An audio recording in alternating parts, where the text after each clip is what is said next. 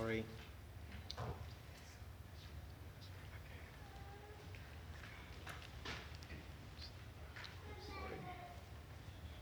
Good morning. Bienvenidos. My name is TN, and thank you so much for coming here. And today we're going to read about Luke and Acts. Let's pray before we start. Loving God, thank you so much for this wonderful day. Thanks for this family, Father. Thanks for this church. Thanks for everybody who are here to seek you, Lord. Those who are here to hear your word. Let your word speak to us. Let your Holy Spirit guide us and be with us. In Jesus' name I ask and pray. Amen. Okay. All who are new here, I just want to give a heads up what we are doing this entire year. We are in the middle of the series of reading through Genesis chapter 1 all the way to Revelation by end of December. If I say Revelation, it's the end of the world. Not really end of the world, but it's the book that talks about it. So we can see in Genesis chapter 1, we have learned that God created heavens and the earth, and He created Adam and Eve, and the sin entered the world by disobedience. And one thing that fascinates me is the word sin. That 3 letters, S-I-N. Sin is a kind of hard word that we really just like, oh, this is a really harsh word. But what makes me think very much in these 3 words, S-I-N, is I. So if you see I points to that I want to do it my way rather than God's way. I want to do my own things rather than God's way of things that He has planned for me. And God always wanted to have a relationship with Him, wanted to have a communion with Him right from the beginning. We can see from Adam and Eve. But because of the disobedience of Adam and Eve, we all fall away, apart from the glory of God. And as we see in a quick story of as they disobeyed, and then we can see God promises this group of people, Israel. And if you see, the whole brokenness came and identified. We can see that in the nation called Babylon. So what do we say if you say Babylon? Ooh, it's kind of hard, big, broken nation. It's like selfishness, like immorality, and a lot of things which is really broken. And if you see that God chooses a couple from that nation, Abraham and Sarah. God promised, through you and your descendants, I'm going to bring up a king who's going to rule over all earth. And that's where we start looking at Jesus. You might ask, like, who's this guy Jesus? That's the biggest question that I had when I came to the United States. Jesus is the Son of God who came to this earth. He lived a perfect, pure, and powerful life. Luke here narrates Jesus. If you have read Matthew and Luke, Matthew points in a different way, and Luke points in a different narrative. And Luke gives us a descriptive, very deep information about Jesus. Jesus being humble, Jesus being very calm, and being comfort the poor. So, and if you see that, you can ask me this question, hey, we are going through each and every book of the Bible, one book at a time. Why are we reading Luke and Acts together? Like, that's kind of like 2 books, you might ask, like. But actually, if you see, the book of Luke and Acts is written by Luke the physician. And if you see, like, Luke addresses to this person called Theophilus. Who's this guy Theophilus? If you can look at your bulletin, it would point to, in verse 3, it says, you most excellent Theophilus. The word Theophilus means friend of God in Greek. Your friend, my friend Theophilus. And Luke points to this person, Theophilus, just talking to each and every one of you here.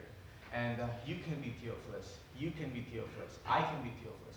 All who are reading the book of Luke is Theophilus. And Luke gives a very deep, journalistic point of view of who is Jesus, what did he do, what is he trying to tell us, and what he does for us. So Luke just describes everything very deeply in the book of Luke and Acts. And if you see, Luke gives a genealogy of Jesus right from Adam. And if you see in Matthew, he gives a genealogy from Abraham. He's gone a little bit more deeper, that God's promise to have a relationship with him, to restore us in his image, as being very deep. And he points right away from Adam all the way to Jesus. And through Jesus, we find hope. And all who are lost can be found in Jesus.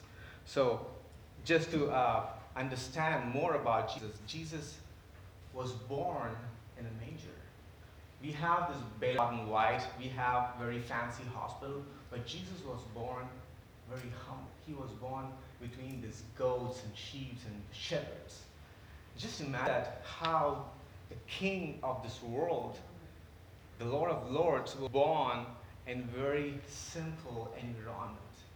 We have all these things. Jesus has humbled himself. And we can see that Luke gives very deep narrative about it. And in the bulletin, we see we chose this passage, which was very close to me, that it talks about 3 lost parables. Jesus, when in his ministry, while he was sharing the kingdom of God on this earth, he talks to the sinners. He talks to these broken people. He goes with his tax collectors and then people who are prostitutes and who are broke people. He goes to them and he just sits down and casually talks with them, eats with them. Then these Pharisees would why is this guy doing like this? Who's this guy healing on a Sabbath? And why is he doing this? He's going against. And Luke points very clearly about Jesus giving these parables. He gives these 3 parables continuously, along with the question that's raised by Pharisees. That the first parable that we see in Luke chapter 15 is that the parable of the lost sheep. And the second parable is parable of the lost coin. And the parable is parable of the lost son.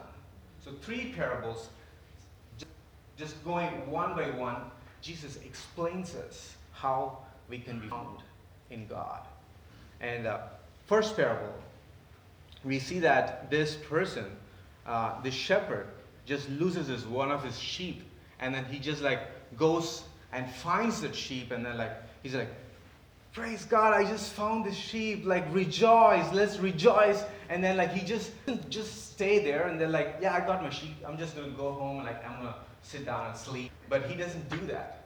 What he does is that he just picks up the sheep, put it on his shoulder, he just goes home, he's just hey, I just found the sheep. We might think this guy could have just got the sheep, he can just sell it in the La Pulga and make some, and then get good money out of it, but he doesn't talk about it. But the idea is that this shepherd finds a sheep, he rejoices with it.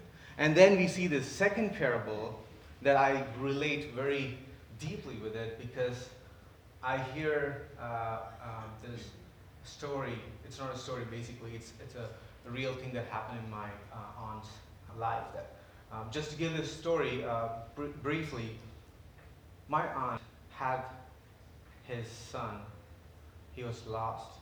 He just ran the house, and then he didn't come back till years.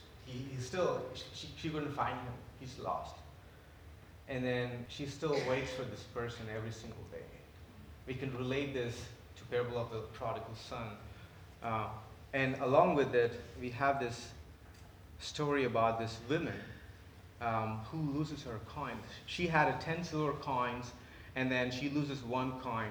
And she just looks for this coin everywhere in his house, taking the lamp, just looking under the carpet, looking in the closet, looking everywhere. She couldn't find it. She finally finds it somewhere, and then she's yes, I found this silver coin, like I'm just gonna rejoice. Like she just like jumps up, like she just goes, tells her neighbors, she tells everybody, and she just rejoices with it. Like you might ask the question like, why is this woman just looking for this one silver coin?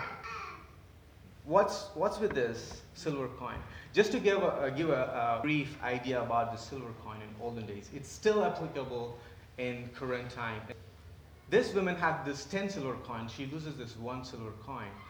This silver coins represents her life because it's kind of like a dowry. If you know the idea of a dowry or not, it's still there in different countries. It's in India too, that the girl's family has to save up property or certain gold or silver to give that as a dowry to the guy to get married. So I'm from India. I'm not going to ask the dowry, but that's a different story. I'm saying this is the idea of this woman saving up her 10 silver coins. And once she loses one coin, she's losing her life. Just think about each and every one of us losing our life in small things. We might think it's very small, but it means a lot to God. She lost her one silver coin and she just like wanders everywhere to look for that silver coin. Because that is her life. And then we have this third parable it's also called the story of the parable of the prodigal son. You might have heard. This father has two sons. The first son just asked, Father, I just want all the things that I want to get from my side. And like his dad's like, okay, son, I'm just going to give you this. And then he just wraps up everything. He just goes somewhere far to a different country, and then like he just spent all his money. I don't know what he did. Maybe he went to a casino or he did something, but he spent all his money.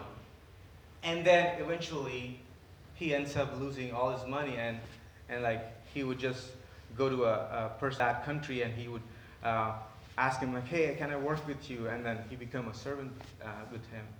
And then there would be a big famine in that country, and eventually he doesn't have food. And this son just looks for food. He might be hungry, and then he just literally goes and eats the food the pigs eat. Scripture points out very clearly that he goes and he just picks up this food that this pigs eat. At that moment, he thinks that my father had so many servants. I could be one of the servants. I could just go back to my father, plead for forgiveness, and then ask to be a servant with my dad.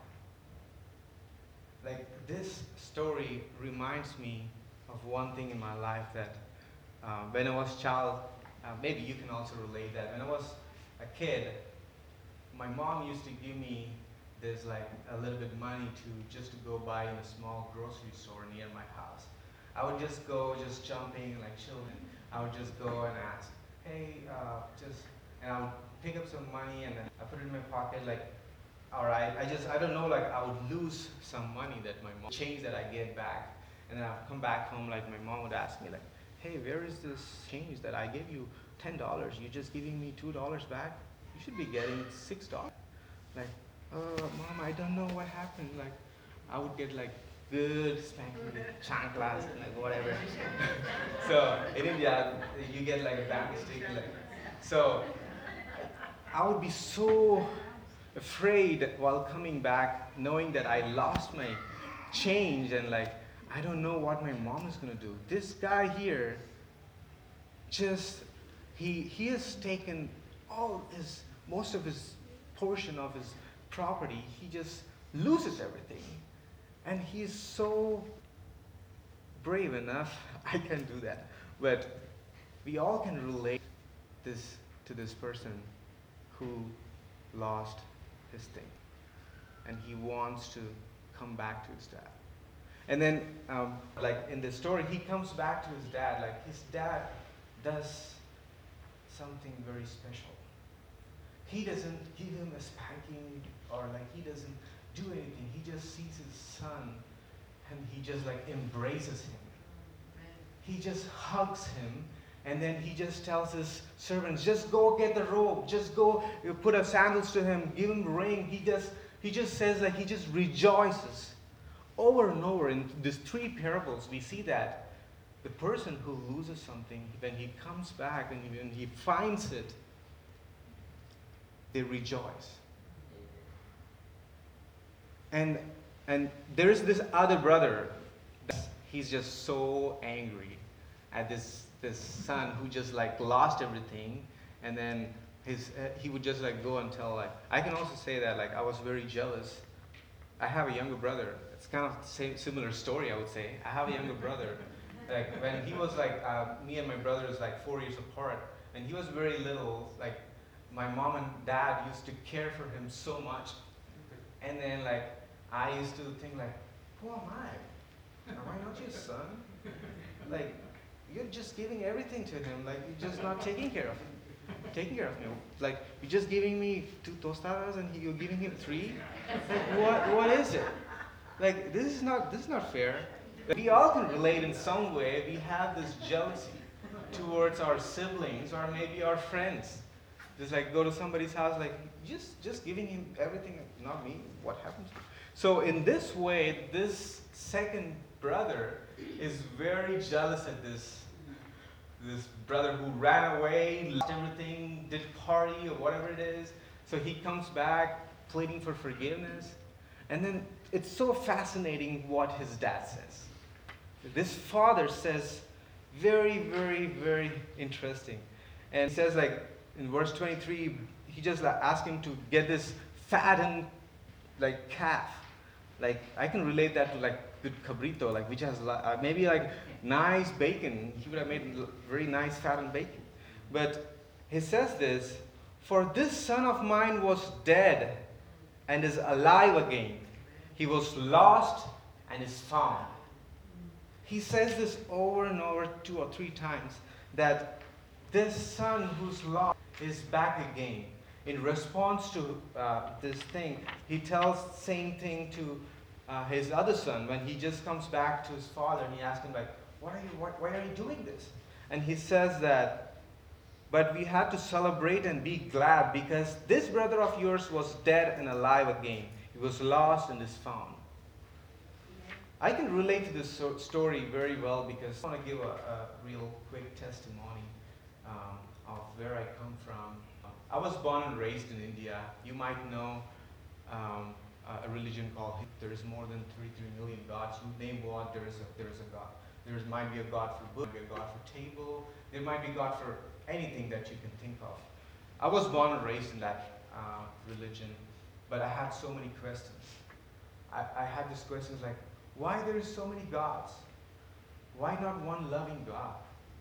Why there's people who are suffering? Why there's people who are lost? Why I can't feel satisfied with what I have? Why I can't just be peaceful? I've been like looking for these answers, questions that I had. I couldn't find a lot of answers. I always felt there's one God, one loving God. And when I came to United States, to start an orphanage in India. Just earn money, more money, just like be rich and go back to India, help people. But God had a better plan. When I came here, I was lost. I was lost in such a way that I felt very empty. I asked God, like, why did you bring me here? Why am I here? And then God found me, and He revealed who He is to me. And He is rejoicing with me every single day. And in the same way, this story, these parables that Jesus talks, each and every one of us can relate to one portion of it. You can be the lost sheep. You can be the shepherd who lost the sheep. You can be the son who ran away, who's still running away, far away from God, from Jesus. You can be the woman who lost her coin, almost lost her life. And you can be the person who's a brother who's jealous, who's just thinking like, who's judging other people, who's trying to say, why is this happening to him and good things happening to him and not me? Every one of us can relate to these three parables. But there's hope that you can be found in Christ. One day, your Father in heaven is going to rejoice with you, like how these three parables Jesus talks, that rejoice. They just rejoice with just not family, but they rejoice with their neighbors. They rejoice with their friends. You all will rejoice before Father. And then Jesus humbled himself. He came down to this earth, lived a perfect, pure, and powerful life. He died on the cross for each and every one of you. He rose again on the third day. And he's still alive. Amen. He is looking for each and every one of us who's lost. And he has promised this command for each and every one of us. If you see in Acts chapter 1, this we have seen like Luke and Acts are written by this one person, is Luke. And he's addressing this to this your friend, my friend Theophilus. Each and every one of you is Theophilus. And he is telling his disciples, after he rose again, he's telling his disciples, just wait, I'm going to give you something. I'm just going to give you something. Go and wait in Jerusalem, I'm going to give you something. And then it's so fascinating how Luke is just linking towards the Old Testament. If you see in Old Testament, there is this nation called Babel. There, where everybody is speaking one language. Like, everybody speaks one language. All the world, just imagine this, just speaking one language. God scatters these people, making them speak different languages. And here, we see something very similar. And if you see in the bulletin that in Acts chapter 1, that God says to these people, they gathered around him and asked him, Lord, are you at this time going to restore the kingdom of Israel? You see in the Old Testament, this Israel kingdom fell away, and then God promised that he's going to restore.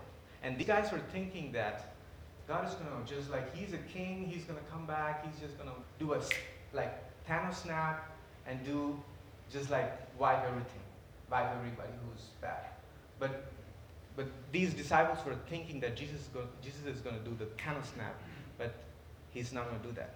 He said to them, it is not for you to know dates and times. And he said, like, the Holy Spirit will come upon you. Just wait for that. And then in Acts chapter 2, we see the day of the Pentecost. That these disciples were waiting, like, what's going to happen? And Jesus said the Holy Spirit is going to come. What is it going to do? And if you see, like as I said, like in Babel, God scatters them to the ends of the world. Here, he does the same thing. He makes them speak different languages of different nations.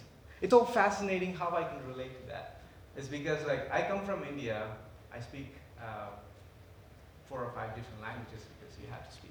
So if you've seen this one of his disciples, I get so excited to say this because I always get chills, that this disciple of Jesus came all the way to India and shared the gospel.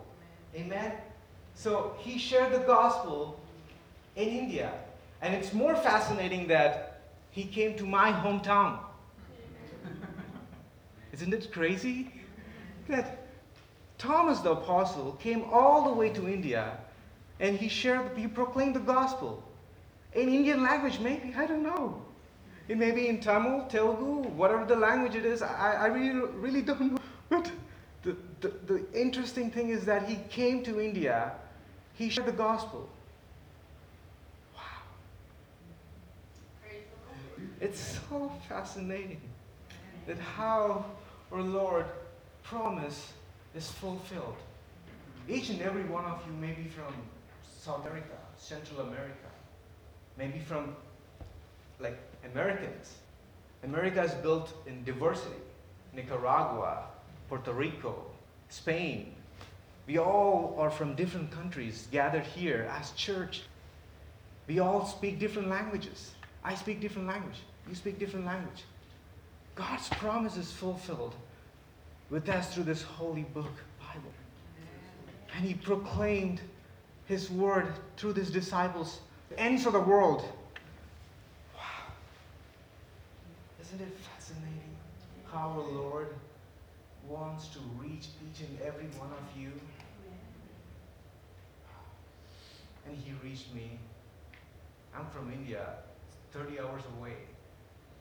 I flew all the way here. He had a plan. God has a plan in each and every one of you. You might be lost at this moment in some aspect of your life. There is hope that God is going to find you. He's going to rejoice with you. Thank you, Jesus. Thank you. Wow. And if you see in Acts chapter 2 that the church that God promised, these disciples were obedient. They gathered together in houses. They prayed together in the temple. And then they shared whatever they had. They had their things they shared, like they just lived like how Jesus lived. Jesus wants us to be His disciples. Each and every one of us are called to be His disciples, to seek Him, to follow Him, and to be in a relationship with Him. We were lost for a long time, but you can be found today. And the disciples gave what they had: time, money, fellowship, love, and everything that they had. Today, me sometimes, it's hard for me to give my time. It's more than money. Time is very valuable here in America. There might be people who need time, who need love to be with them. Each and every one of you have a brother or a sister in Christ who's lost. You're all made in the image of God. Once we find, let's pray. Heavenly Father, thank you so much for your word, for your message that you gave us, Father. We are all lost at one time. You found us. You are with us, Father, here at this moment. We pray that you would just guide us and embrace us and rejoice with us, Father, as brothers and sisters. One day, your promise is going to be fulfilled. One day, we're going to be with you, rejoicing in heaven, Father, seeking you and praising you every day. I pray that who are lost at this moment, you find them, Father. You reveal yourself to them. You be with them, Father. Show your love through a brother or a sister. Let us be your disciples, Father. Let all that we have, we share as blessing to one another. Let the tithes that we give to you, let that glorify you, Father. I pray that all the blessings that we have, we can share and can rejoice as a family in Christ. Thank you, Jesus. In Jesus' name I ask you.